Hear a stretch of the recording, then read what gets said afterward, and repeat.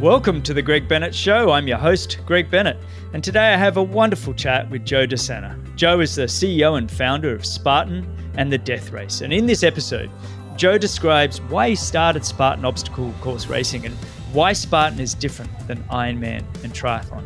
Joe shares stories of his youth, growing up in Queens surrounded by the mob families, building a lucrative pool business with 700 pools, getting accepted into Cornell University and selling the pool business, and then his time in Wall Street.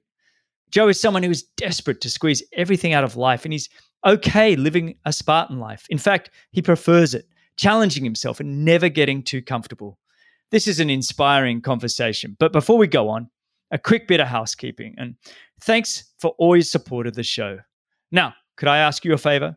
Would you be willing to share this show on your social platforms or just tell one person to listen? That'd be massive for me if you could do so.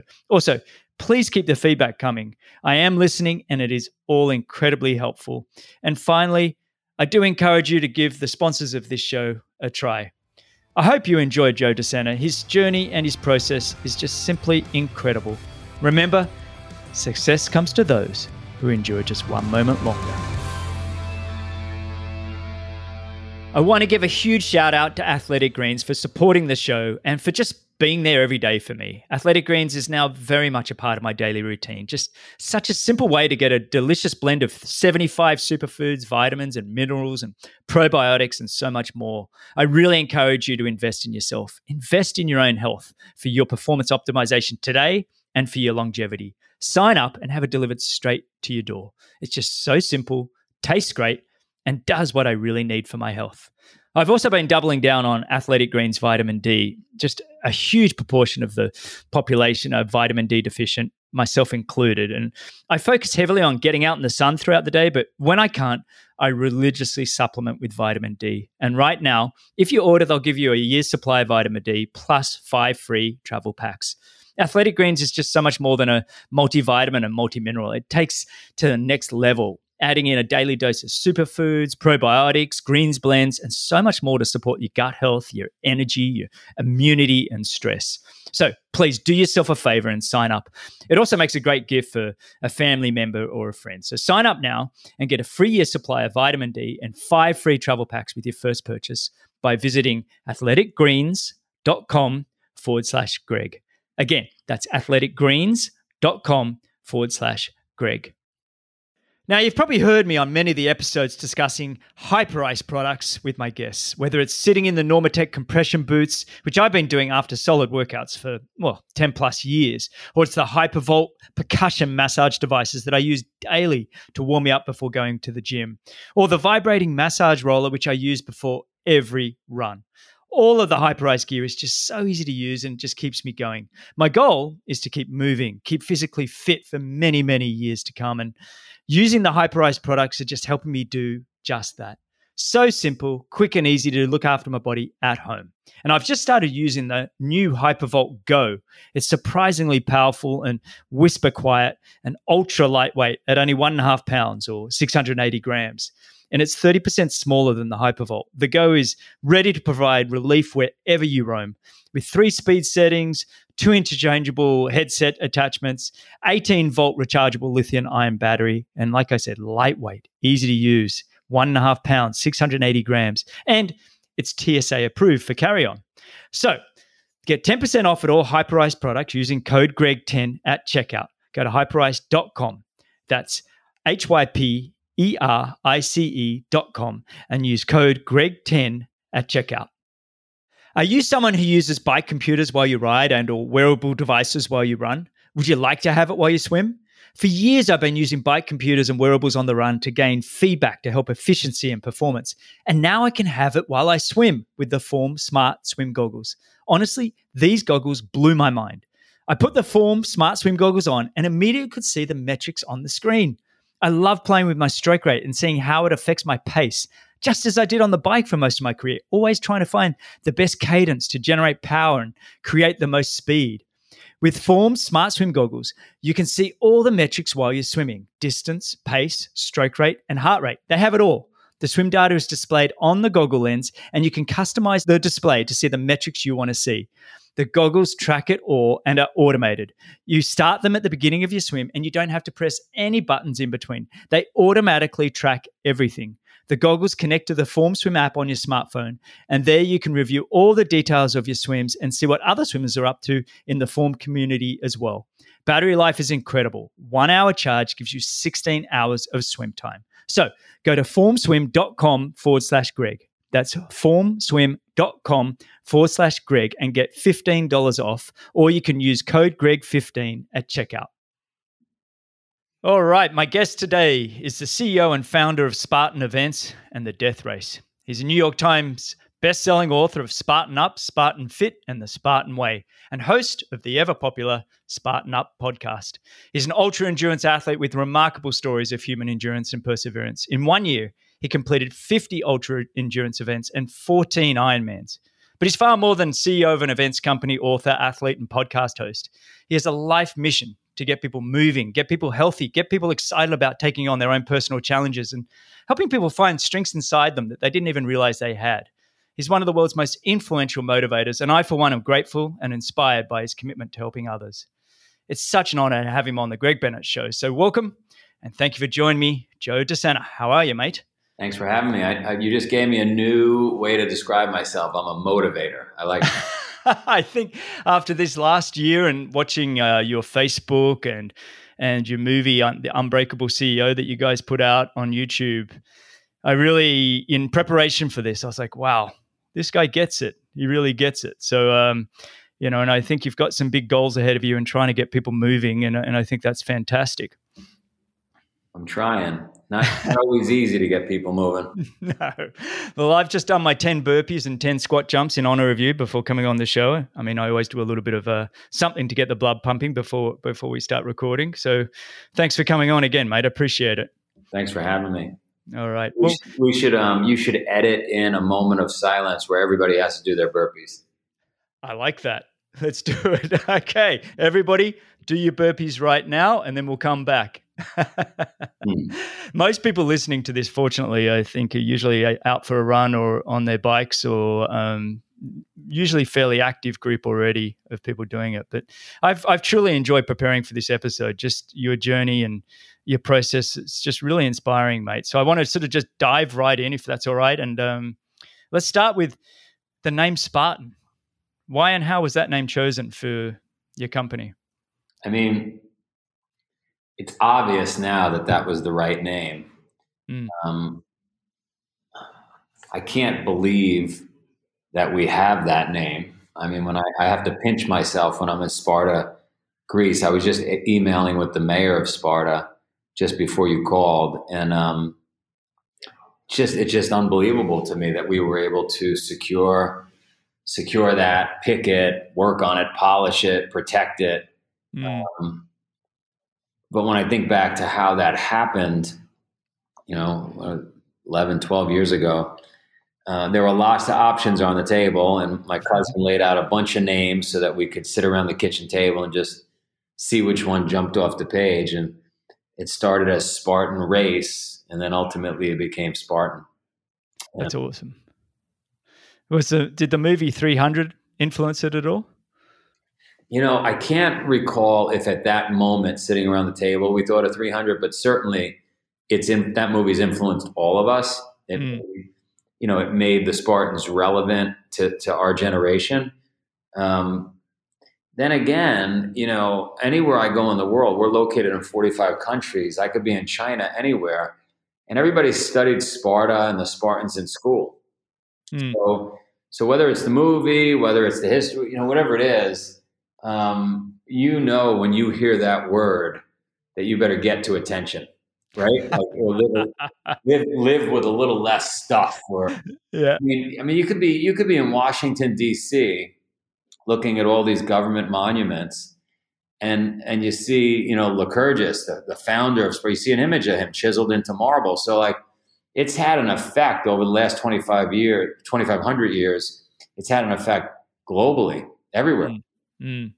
I think it's a fantastic name. It's a name of strength, isn't it? When you think Spartan, you always, and maybe there's an influence in the movie there with Gerard Butler, we are Sparta, but whatever it is, I think it's an iconic name, and you guys have done incredible things with it to even promote it beyond what it is. And, I've spent my life in endurance sports, largely focused on triathlon, probably 35 plus years in the sport of triathlon. And I used to say to people before obstacle course racing kind of took off, I said, triathlon is basically obstacle course racing for adults.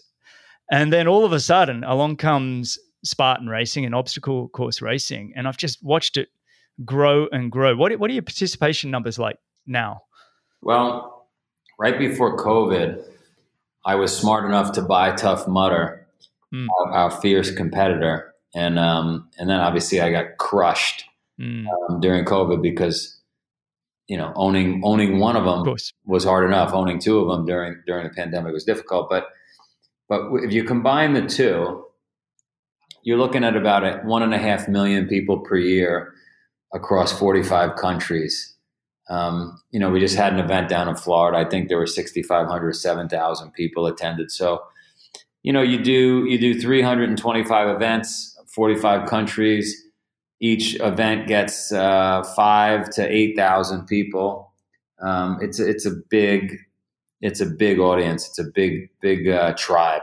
Mm-hmm. And is it made up of mainly people coming back? What's your retention rate like, or is it first timers? Very strong retention rate. Yeah. Very, very strong. You'd think people would be, based on the numbers of people being obese or diabetic or whatever, you'd think they'd be one and done. But what ends up happening is they get hooked on the drug of working hard and sweating and challenging themselves and just being around other people. I mean, you probably appreciate it now more than ever with the pandemic, but the community is so strong, like-minded individuals. So they come back a lot. The numbers are pretty impressive. Have you found you spent many years doing sort of the ultra endurance events and Ironman triathlon? Is it the same kind of crowd? Is it the same kind of people? Is there anything that makes obstacle course racing Spartan athletes different than the Ironman triathlon sort of group? I'm about to piss off everybody in the Ironman crowd. I did a lot of Ironman events. And I know the CEO really well. I know the brand very well. I was involved with them in the late 90s, trying to help the actual company. So I know Ironman well, and I have nothing bad to say. But since you asked the question, I was at an Ironman in Lake Placid.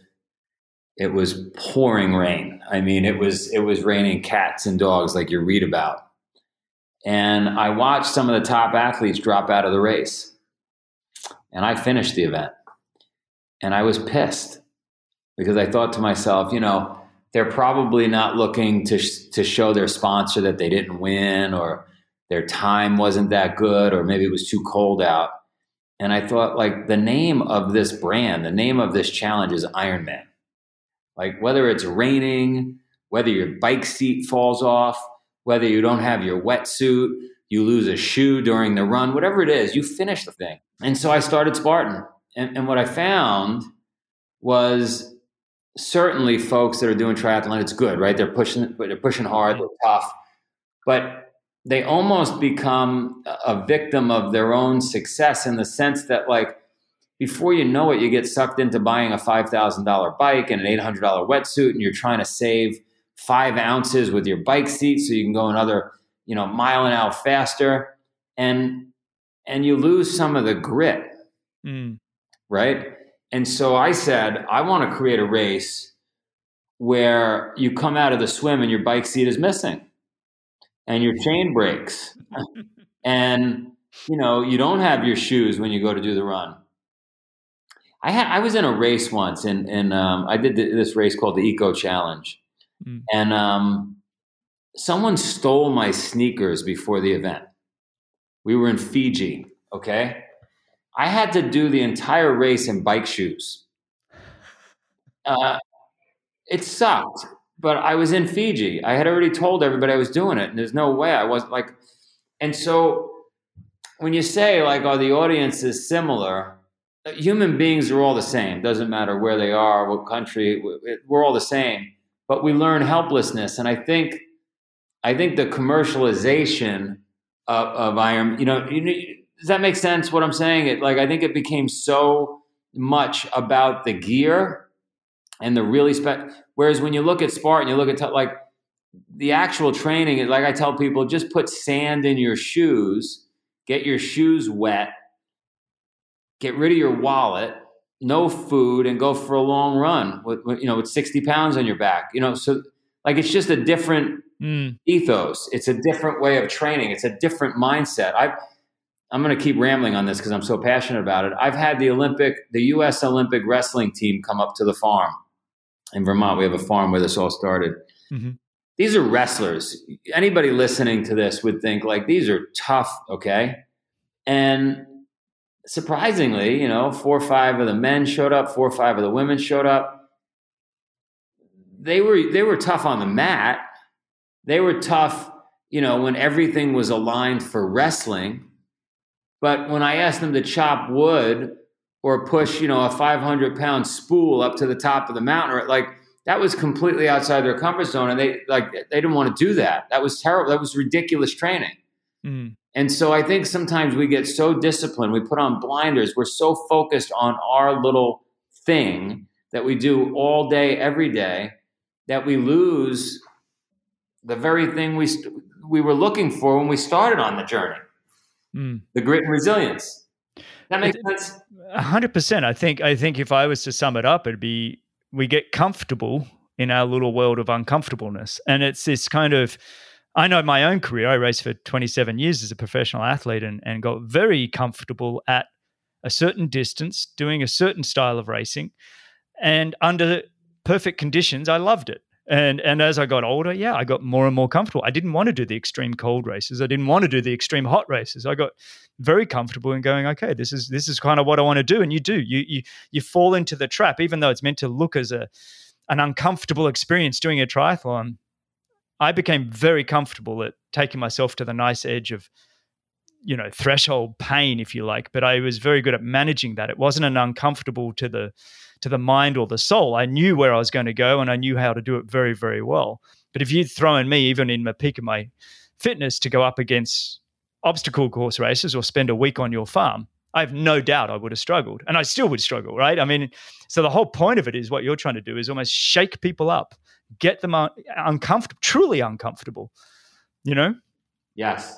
And I think that's what you're trying to say. The difference between Spartan and Ironman is simply that. People get very comfortable in Ironman and they buy comfort. They buy comfort with shoes and bikes and anything else they can to be comfortable. And it's like, well, hang on, guys, let's get you out of this and make you uncomfortable. Now, you've made a goal of getting 100 million people physically active, right? And you're at 7 million. So how are you going to scale and grow this number, being that we come out of COVID and everything in this next sort of 6 to 12 months?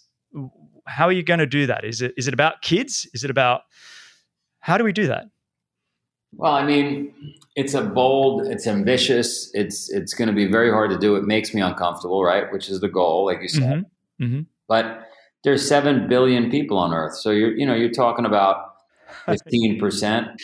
I'm sorry, 1.5%. Mm-hmm. Of the world's, like, it's not that big of a percentage, not that big of a number when you look at the whole world.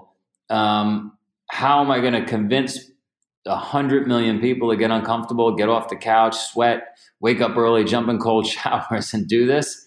I need the audience that we already have to do that work. I need the 10 million people that have done our events to go out and round up 2 friends. That's the way it works. I can't do it. I could talk till I'm blue in the face. I used to lie to people and tell them, we're going to have a barbecue this week and come up to the farm. But it wasn't really a barbecue. It was a race. But that was the only way to get them.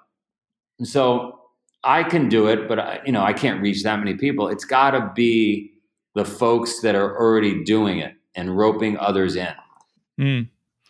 It's interesting. I just had a guy by the name of Ed Baker on my show, and Ed was the international growth expert for Facebook, and then he moved across to a small company called Uber, and then was with Uber for 4 or 5 years. And so his whole thing is about growth, and he talks about having a K factor of 1 is the perfect amount, where you're growing at the right amount. Each person tells one person.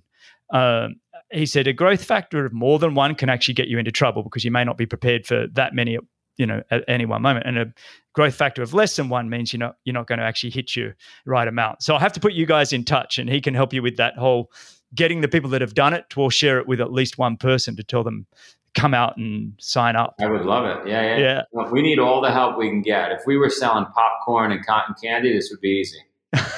Exactly. Well, I mean, because you're working on, it's a human psyche at a DNA level that we seek out comfort. And that's not always the best thing for us to grow and become more resilient. We need the stress. A lot of this show is about discussing the right amount of stress in our lives to grow and become more resilient and learn. Yeah. And so I've also read that you're actually keen to see Spartan into the Olympics. Is that something you want? Yeah, because I think if it becomes part of, culture and becomes part of like the whole Olympic story, then it's an easier sell for a husband to convince his wife, a girlfriend to convince the boyfriend, cousins, whatever, like, hey, we're going to go train for this. If it's still outside the norm, which I think we are a bit, right? We are the black sheep a little bit, right? The dark. Yeah, well, you where triathlon was in the 80s. That's how I look at it. Yeah, we need it to have a little bit of a narrative that says, wait a minute, these are the strongest people in the world, mentally and physically. Well, then that young child, those people, everybody's going to jump on board, and we'll be more likely to change those 100 million lives. I think, for myself, when in the 90s, I was a part of triathlon when it got accepted into the Olympics, and it was good and bad. I think as an athlete, all of a sudden we were having to answer to federations, and the IOC had full control of the sport, so it wasn't all good when you're already an established professional. Later on, I understood what it was really about. But it'd be interesting, here's a question. Was obstacle course racing in the ancient Olympics? Do you know? Of course it was. Since the beginning of time. Yeah. Whether or not they had, a rope climb like we look at it today, or it could have been the decathlon in some format.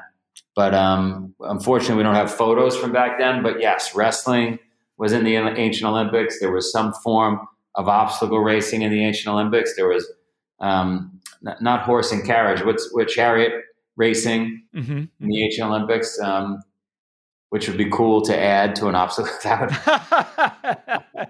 There we go. I love it. I think it's fantastic, mate. It's one of my regrets, actually, that I haven't done a Spartan race yet, only because I was so focused heavily, like I said, being comfortable in my own uncomfortable sport of triathlon. But it will happen.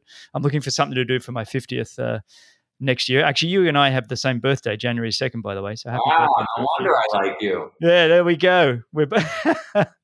So I'm looking forward for something for my 50th next year. So I'm going to reach out to you off air and figure out. You're going 100%. You're going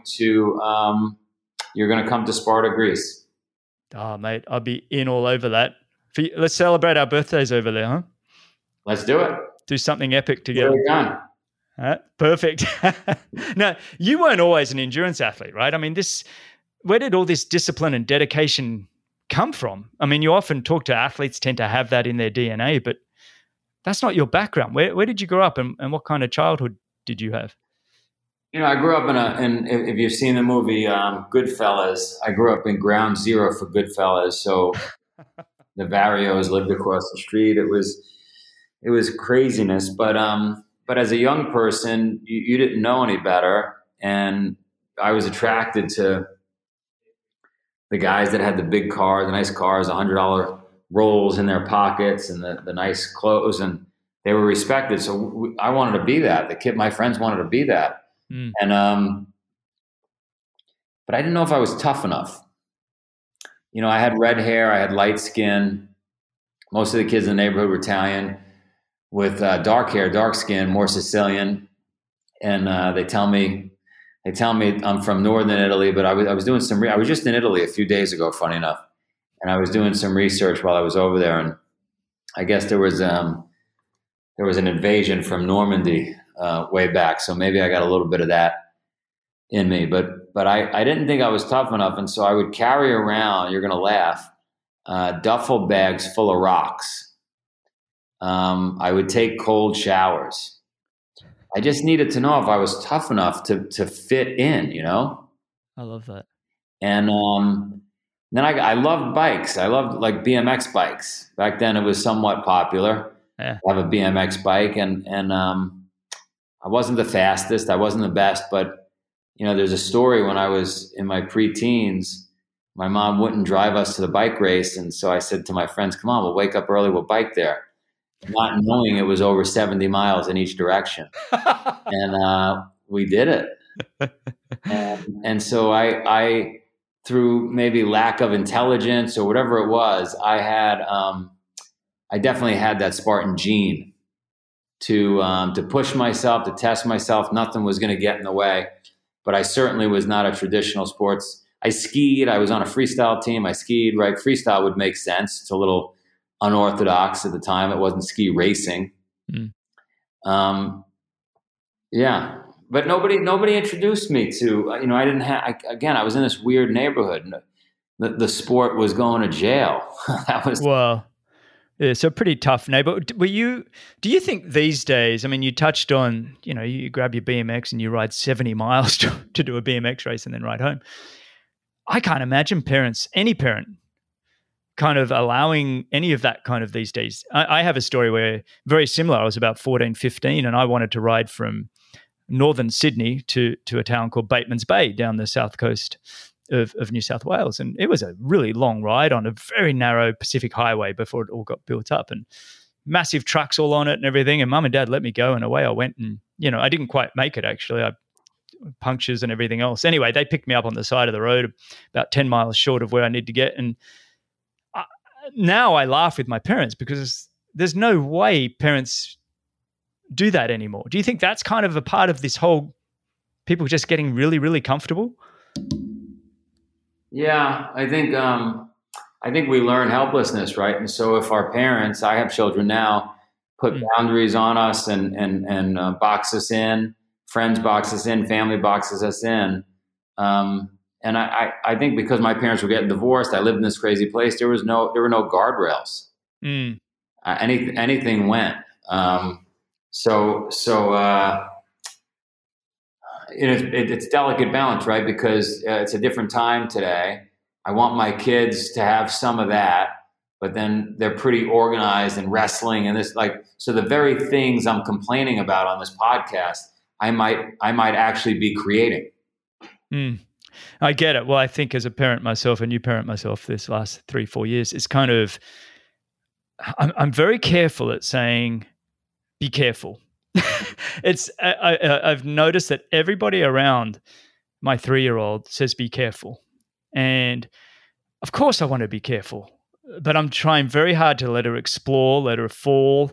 And it's that I get it now being a parent that you want them to be able to explore, you want them to be able to fall, but at the same time, how much are you meant to be protecting? And it's a fine balance. And I've seen some of the videos with you and your kids and bringing in a bit of the old school hard knocks kind of thing. And they seem to really embrace it though. They seem to have really, do they still embrace it or are they pushing it away? My kids, this morning, like every morning, I woke my kids up at like 4:55. And I'm playing 1970s rock. Sometimes I get a bagpiper to blow bagpipe. Like I'm a crazy person. And my wife, they all think I'm nuts. But like, my thing is, life is really short. I watched my mother die at a young age, watched my father die. Like, we got to squeeze everything we can out of each day. We got to get it done. And people listening right now are going to think I'm an absolute jerk and crazy person, right? Who wakes their kids up? You should let them sleep. And I guess my thing is, when I'm not around, they're going to have to wake up early to go to work. They're going to have to wake up early to feed their kids. To like unless you have a different schedule somehow, most people have to wake up early to get stuff done, or they're late, or they're behind, or they're not high performers. So why not start them doing it before they're having to do it on their own? A quick mini break. I really want to encourage you to do something special for yourself and sign up to Athletic Greens and get a free year supply of vitamin D and 5 free travel packs with your first purchase by visiting athleticgreens.com/Greg. Again, that's athleticgreens.com/Greg. I'm loving the new HyperVolt Go percussion massage device from Hyperice. It's powerful, quiet, lightweight, and TSA approved so I can use it while I travel. Check out the HyperVolt Go and all the other incredible Hyperice gear at hyperice.com and use code GREG10 for a 10% discount. That's hyperice.com. If you want to see all your key metrics like pace, distance, stroke rate, and heart rate while you swim, you need the Form Smart Swim Goggles. Go to formswim.com/Greg. That's formswim.com/Greg and get $15 off. Or you can use code GREG15 at checkout. We keep talking about our morning routine or what time we get up, and I think the conversation has to start at what time you're going to bed. I mean, for us, we're all in bed and asleep by 8:15, 8:30. That's 100%. We push and push and push, and then I'll wake up anytime between 4 and 5 without the alarm. My 3-year-old will come out around 5:30, 6:15, and we're up and going. But it's kind of understanding that it's get that night routine right, and the morning looks after itself. No, I love that you said that because that's my fight with everybody. I love it. It's funny. Everybody gets comfortable though, Netflix or whatever it is, watching whatever they're watching. And it's like, no, prepare for the next day. Let's do it. But from there, I mean, you've got some business behind you. I mean, you're obviously very business savvy. What was your childhood and now sort of moving on? When did you sort of start getting into business and what did that look like? Well, my neighbor was the head of the Banana organized crime family, and he saw that my family was getting divorced. So he said, hey, why don't you clean my swimming pool? Come on Saturday. So I showed up. That was my first job. He was going to pay me $35 to clean his pool, which was a lot of money. And he sat me down when I got there and he said, listen, on time is late. I was probably there a little late anyway. He said, you got to be there 15 minutes early. If somebody asks you to come at 8 o'clock, you got to be here early. Number two, if I'm paying you to clean the pool, you better go above and beyond your job. Clean the furniture, clean the shed. It doesn't matter that I'm not paying you for that. You got to make yourself so that the customer can't live without you. And then number three, never ask for money. You'll get paid if you do a good job. And he walked away. And those 3 lessons stay with me forever. And he helped me build a business. I mean, he gave me one friend after another. They were all bosses, and it was the entire organization of 5 crime families. I ended up going to college, which was another crazy story. And while I was at college, I went to Cornell. And while I was at Cornell University, I would go back and forth to New York and work my business. And I ended up paying for college. And when I got out, I had a friend who I met at Cornell, an older gentleman, who said, you really need to go to Wall Street. You need to get out of the neighborhood. But I didn't know Wall Street, and I kind of liked the fact that I was friendly with all these bosses. And I don't know, it just felt cool the same way we all like to watch movies about organized crime. It felt really cool in person. But he begged me to go to Wall Street. So ultimately I sold my business, which was a pretty big business at the time. I had about 700 customers. And I moved to New York City, and I took 45 steps backwards in pay because I was making a lot of money with my own business. And I worked on the floor of the New York Stock Exchange. I worked in the research department. I was lucky enough to find a job where I learned the entire industry of finance, ultimately starting my own firm on Wall Street, which was a bold, very uncomfortable, crazy, stupid move. Didn't work right away, but ultimately worked. And then sold it, met my wife, bought the farm, got some goats, got some chickens, started a wedding business, started at Spartan, and then the story goes on. We had 4 children, and I've had a lot of experience in business over all these years. You're quite the enigma. I mean, it's this coming from Queens. knowing the mob family, which still just is blowing my mind, working and cleaning all their pools. There's almost a movie here. I mean, getting into Cornell, coming from Queens and getting into Cornell, that in itself is an incredible story. You know, how did that all come about? Well, a friend of mine, I was graduating high school. I wanted to go back to the neighborhood to run my business. And a friend of mine said, you know, why don't we go to Cornell? And I said, well, my grades aren't good. My SAT scores aren't good. And I got this business. And he said, well, my dad's a professor. He'll get us in. And I thought, okay, that makes sense. That's the way it works in the neighborhood. So he'll get us in. So we both applied to Cornell. We had our interviews. My dad was so proud, right? First kid in our family to go to a college, and not only a college, but a Ivy League school. And neither of us got in. His father, it turns out, couldn't get us in. But now I was interested. Now I wanted to. So we found out that we could take classes, like anybody could take classes at most universities, and do some, you know, extra learning after college or whatever. And so I could take 3 classes and prove that I was capable of handling the workload, and did it. Reapplied. Didn't get accepted. They didn't want to have somebody come in the back door. So I was pissed, and I did it again and again. And on my 4th try, I was thinking of quitting. I was going to pack it in because clearly they were not going to accept me out of principle. I was going to go run my business back in New York. And my mom said, before you move out of town, because my parents were divorced, my mom lived in Ithaca, which is where Cornell is. Before you move out of town and go back to the city, meet my friend. I teach her yoga. My mother taught yoga, which was complete opposite of anything going on, right? It really is. She was a vegan. She taught yoga. She's very hippie-ish. And I met her friend, and her friend said, oh, you know, I look at your grades, your transcripts. It looks like you did pretty well over the last, 3.5 semesters.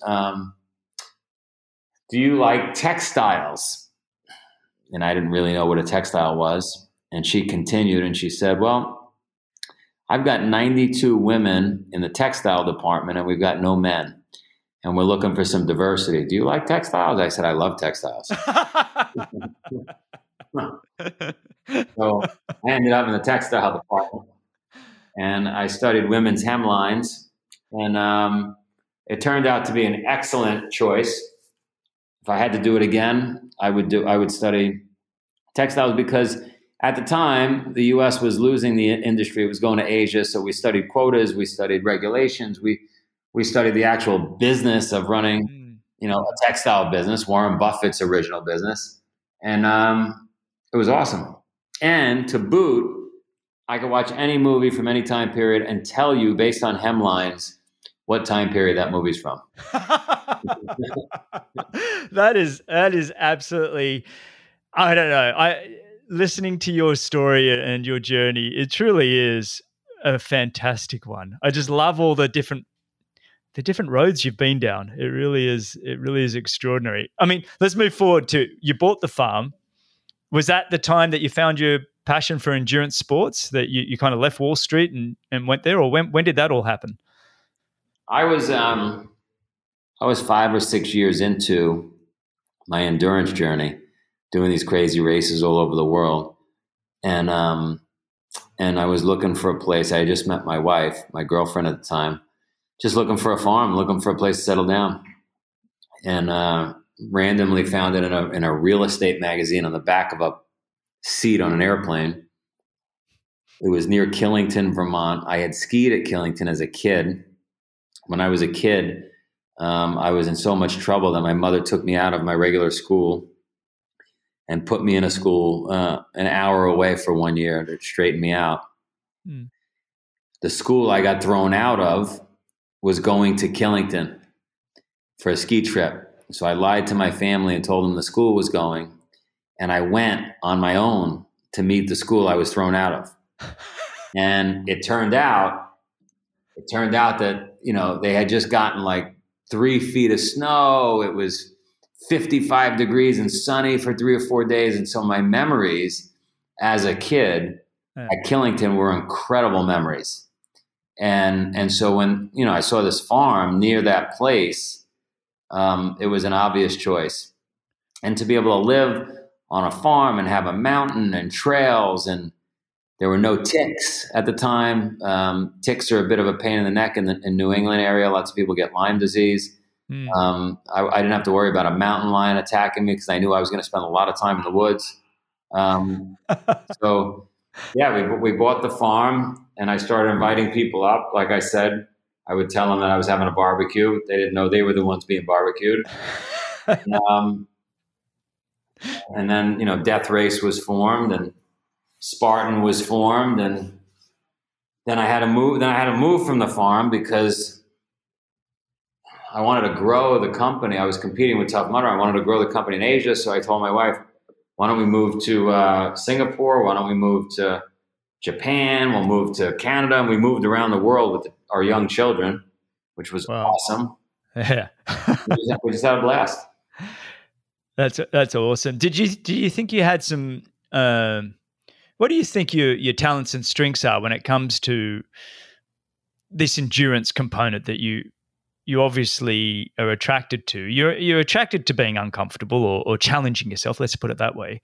Is that a talent or a strength that's learned, or do you think there's something innately in you that likes to? I mean, like I said at the top of the show, 50 ultras in 1 year plus 14 Ironmans in 1 year. Is that you race those because you don't like to train, or you just like to? What is it about you? What do you think it is? Well, one, I don't like to train.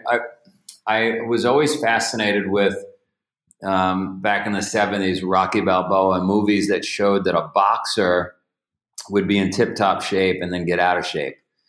And I was always fascinated with that. And so I like the idea of always being in tip-top shape and always having a fight on the calendar. So that was one motivation. The other motivation is it just becomes addictive. It's really addictive to get to a place where you just want water, food, and shelter. Dealing with all the other bullshit in life, it weighs on you. It's really, really nice to have a simple life, a Spartan, like we go back to that word, right? A Spartan life. And you get that for a moment when you do these crazy challenges. I was never fast, like I told you, but I could deal with pain. I have ADD, if you haven't noticed. And I forget what's upsetting me. Like if you gave me some bad news right now, literally within 20 seconds, my mind said, "What was I just upset about?" I'm on to something else. So yeah. So that's probably why I'm capable of my mind just running away from the actual pain I'm dealing with. Well, I think I've described it. I think the working out is like the ultimate meditation. I used to train my old buddy Simon Whitfield, who won Olympic gold in 2000, a good friend of mine, and we spent years together training in Victoria, Canada. And our long run on a Sunday or whatever day it was, we'd go for 2 or 3 hours, and sometimes it would be walking, some would be running, but it was our church on Sunday. It was the ultimate place to find yourself, to be mindful, to connect with nature. We made it social, so there was obviously the social connection, but there was no distractions. And I always say, I've talked about it with mountain biking. I find mountain biking, downhill mountain biking, if you're thinking about anything else, you are going to hurt yourself. It requires you be all in, and focus on what you're doing. And I think there's something about these kind of, I won't call them extreme sports, but sports that do challenge us and take us to a place that we haven't been before. I think it's fantastic. Now, you mentioned the Death Race. Can you explain that, what that is for listeners, for people that don't know? Death Race is an anything goes race that was born out of this crazy idea that I mentioned to you. What happens if I put on a triathlon where I make people get on their bike anyway, even though there's no bike seat, right? Swim across a cold water bay that without a wetsuit or whatever. Like what would happen? What if everything is turned upside down? How would the participants react, right? And would they get stronger, more resilient in the process? And so that was Death Race. It was meant to emulate life. Everything that can go wrong does go wrong, will go wrong. And then and then have folks either pack up and go home or push through and come out the other side stronger, better, more resilient. And so the first year we put it on the farm, it was, an Olympian showed up, 5 or 6 other people showed up, and we just kicked their asses. I mean, I had the Olympian crying. It was just nuts what I had them doing. And chopping wood, cutting wood with a handsaw, wheelbarrow, 8 miles up a mountain, carrying a truck tire over another mountain, ice cold water going through a culvert. But it became known as like the toughest race around because, we get to lie to you. Like, again, there's no rules. Like, how are you going to react? If I want the race to go for 5 days, it'll go 5 days. If I want it to go for 2 weeks, it'll go 2. Like, are you going to quit? Wow. Maybe I'm going to go until you quit.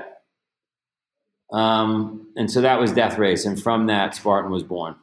Are you still doing Death Race? Does it still go on? Or it still goes on. It still goes on. And how many people are you getting signing up for that these days? Yeah, we only allowed 300. Oh, okay. Yeah. Okay, and that's still on the farm? On the farm, yeah. It is. And I've heard you do things like you got to put together a barbecue or something with only Japanese instructions. Exactly. And so it's not just physical. There's a real mental and emotional anguish that goes with it, right? Craziness. Crazy. I love it.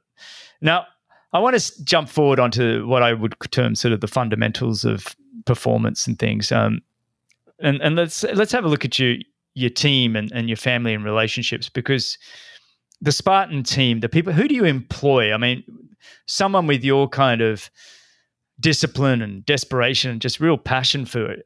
What are you looking for when you employ people? I think it's we had a guy we wanted to hire last week. And I said, hey, can you go down to the race in Jacksonville? Can you keep an eye on this product we have? Blah, blah, blah. And he went down there. He spent a few hours with the team, went back to his hotel room. That is not the person we want to hire. The person we want to hire is an animal, a savage. Think about the person you'd want to be in the foxhole with, right? That will get the job done at any cost. Just stay until it's done. No excuses type person. So you don't always get that. They're a needle in a haystack. They're hard to find, but that's who we want on our team.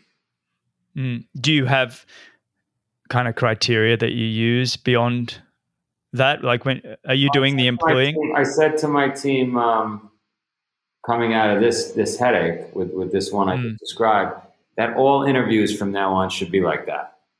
Hey, you're not hired yet. Go down to this race, take care of this thing, and just see how they do. It's a good way to do it. Yeah, just see how they do. I mean, it's like everything else, right? You got to perform to show if you're worthy of doing it, a professional athlete or whatever you do. So why not employ people by at least having them experience it first? We talked about sort of how COVID impacted all your events and, having to furlough people and, 45 countries, and just, it's been a tough year, but you guys you've done very well at the media side of things. I think that I feel like you guys worked incredibly hard at producing media throughout this past year, but your merchandise and your nutrition, I kind of want to chat to you about some of your new nutrition products that you've got coming out. Because I believe my publisher sort of mentioned that you guys are going to be working with global powerhouse, Tayo, that we've done a lot of work with ourselves. Are you rebranding and refreshing some of your nutrition products? Yeah, of our product, our Spartan nutrition, we have some nutrition. Yeah. So what I found, tell me if I'm answering the question correctly, but what I found over the years is that folks don't have the energy when they need it, so they end up drinking a bunch of coffee covered in whipped cream or filled with whatever, and they're not hydrated properly, so they're sucking on goos or mustard packets or eating pickles or whatever, or they have nothing at all and they're frozen stiff on the side of a hill because they're out of electrolytes. And so I said, in very much in a Spartan way, I said, we only need 3 products for these 1.5 million people each year. We need a hydration electrolyte solution. I need an energy solution, and then I need a recovery solution. So my hydration solution came out of a hospital. My dad had heart because he didn't eat well, didn't take care of himself. He was in and out of hospital forever.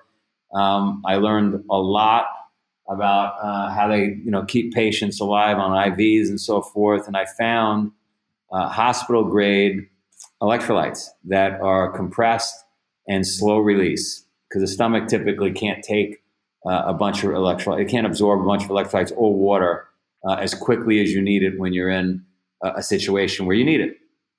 So in a hospital, you can take this and be pre-hydrated, and it's slow. Now you still have to drink water, right? But you can take these pills, and you're getting the electrolytes in advance of needing them.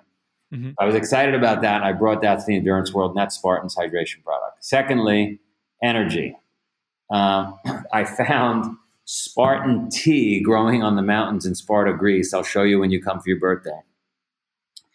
Ancient tea that Hippocrates and Socrates drank that would be boiled. This plant would be boiled, and then they would rub the plants, the wet plants, on their cuts and bruises, and it translates from ancient Greek to English to he and she is of iron. So obviously I had to have that plant. We grind that plant up next to a green coffee bean plant, roots, leaves, stem, everything, and we make a pill out of it, an energy pill. So Spartan tea, green coffee bean plant, boom. We've got energy. It's got no whipped cream, no sprinkles, no dairy, whatever. And it's super simple delivery system. It's just a pill. And so if you're on the starting line or mile 7 or mile 13, it'll give you 4 or 5 hours of energy. Same with the hydration. And then the tea itself, the tea you can drink and recover the same way the ancient Spartans did. So those are our very simple. I'm not the kind of guy that's going to sell you 4 pounds, 5 pounds of powders and this thing and that thing and all the stuff you don't need that's going to accumulate in your kitchen cabinet. I wanted to take the very Spartan approach to nutrition. Hey, talking about the simplistic but it works kind of mentality. I did watch your Unbreakable CEO on YouTube, and there was a moment there where you were waiting for Gerard Butler to turn up to this day spa where he was staying, and it was almost like you were a little bit uncomfortable going, this is a 5-star resort. What if Spartan people see me here, blah, blah, blah, blah, blah. And you were talking to the woman that manages the place, and she said, maybe you need to have a spa. You need to, embrace the massaging and all of that kind of thing. And you turned around, and I think you've come up with a really great idea that I want to talk to you off air about. And that's the Spartan. So we're looking at the spa concept of what it would be. And you were talking about making the ice hot, really hot, really cold, bed of nails, gym. Have you thought any more of that, about starting a chain of Spartan sort of spa centers? Yeah, the pandemic kind of punched us in the face. So all these extra things, these things I wanted to push out and do, I really had to put on hold because I got shut down in 45 countries. So I'm in the office right now that holds 125 people, and there's 4 of us here right now because I'm trying to get my team to brave the wild and come back into the office. Where are you at with events? I mean, you mentioned Jacksonville. You were the first, I think, participation event last year in June. You came down to Florida, Jacksonville. You had that one race. Have you been able to put on more events around the world? And how's it looking? I just did Japan. I just did Spain. It's happening, but very, very slowly. Yeah. And so it's just kind of at the moment, it's almost hard to plan, right? Because you don't know. Very hard to plan. Yeah. I mean, we're doing our best, but everything I'm seeing is going in the right direction. No, that's great. I want to leapfrog over to mental strategies, and you seem very grounded, understand the simplicity of discipline and hard work.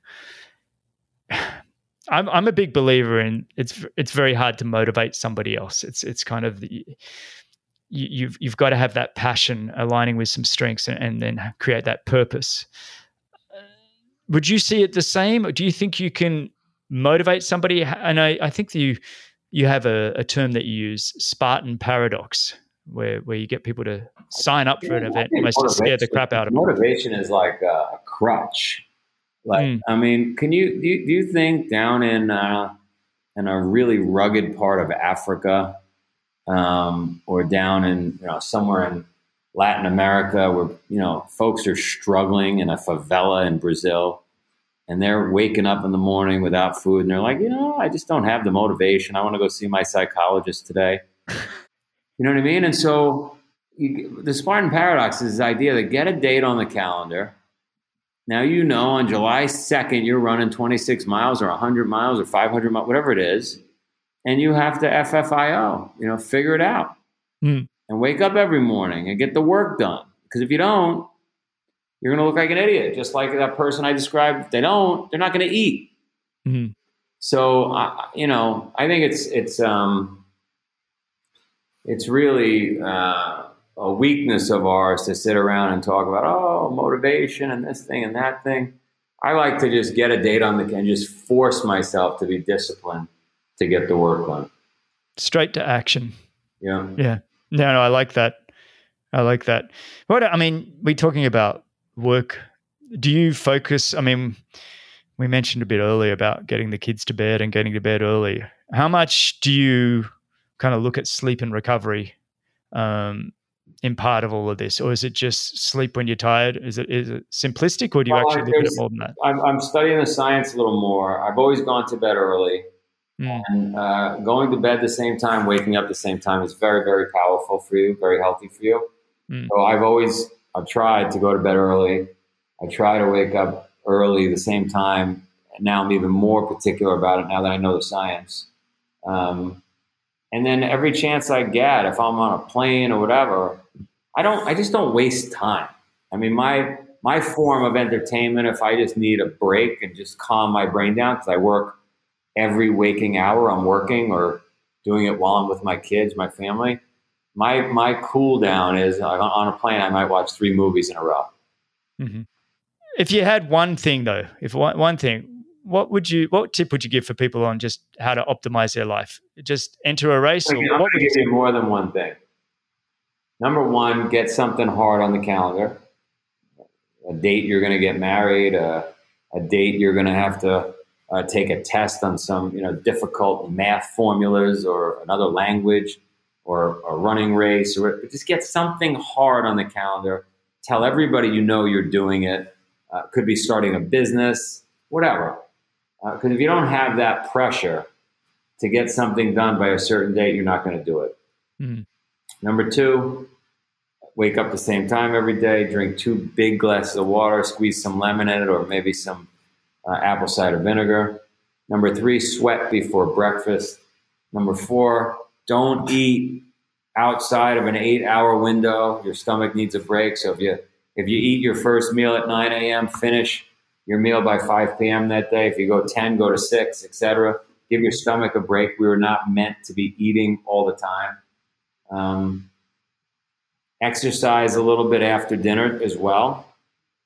Mm-hmm. Try to eat more plant-based. Hydrate well. Stay off the alcohol. Stay off the coffee. And go to bed early. Brilliant. Pretty simple. It's not. I love it, mate. It is simple, but it's not rocket science. I love it. Joe, I can't thank you enough for coming on the show, mate. I really appreciate it. And just some really fantastic stories. Your journey's just really inspiring, and you're living life. I love that. You're very conscious that death is around the corner. That's how I wake up every day going, this could be my last. Let's give it a go. And I think that's really impactful. So thanks so much again for coming on. And for everybody listening, you can check out Joe and his Spartan Up podcast, his books, Spartan Up, Spartan Fit, Spartan Way, and everybody sign up for a Spartan race. Let's make it happen. 2021, mate. Let's go. That's awesome. So thanks again, Joe. And for everybody listening, you can find all the show notes, timestamps, links, and coupon codes at bennettendurance.com/media. Thanks again, Joe. Stay on the line, buddy. Thanks a lot for listening. If you enjoyed the show, your support would truly be appreciated. You can visit the Patreon page, or you can subscribe with your podcast app of choice. Don't miss the next episode, so subscribe and be notified. For show notes, if you want to know more, please visit bennettendurance.com. I'm Phil Liggett, and on behalf of Greg Bennett, here's to the next time, and I hope you will join Greg again very soon.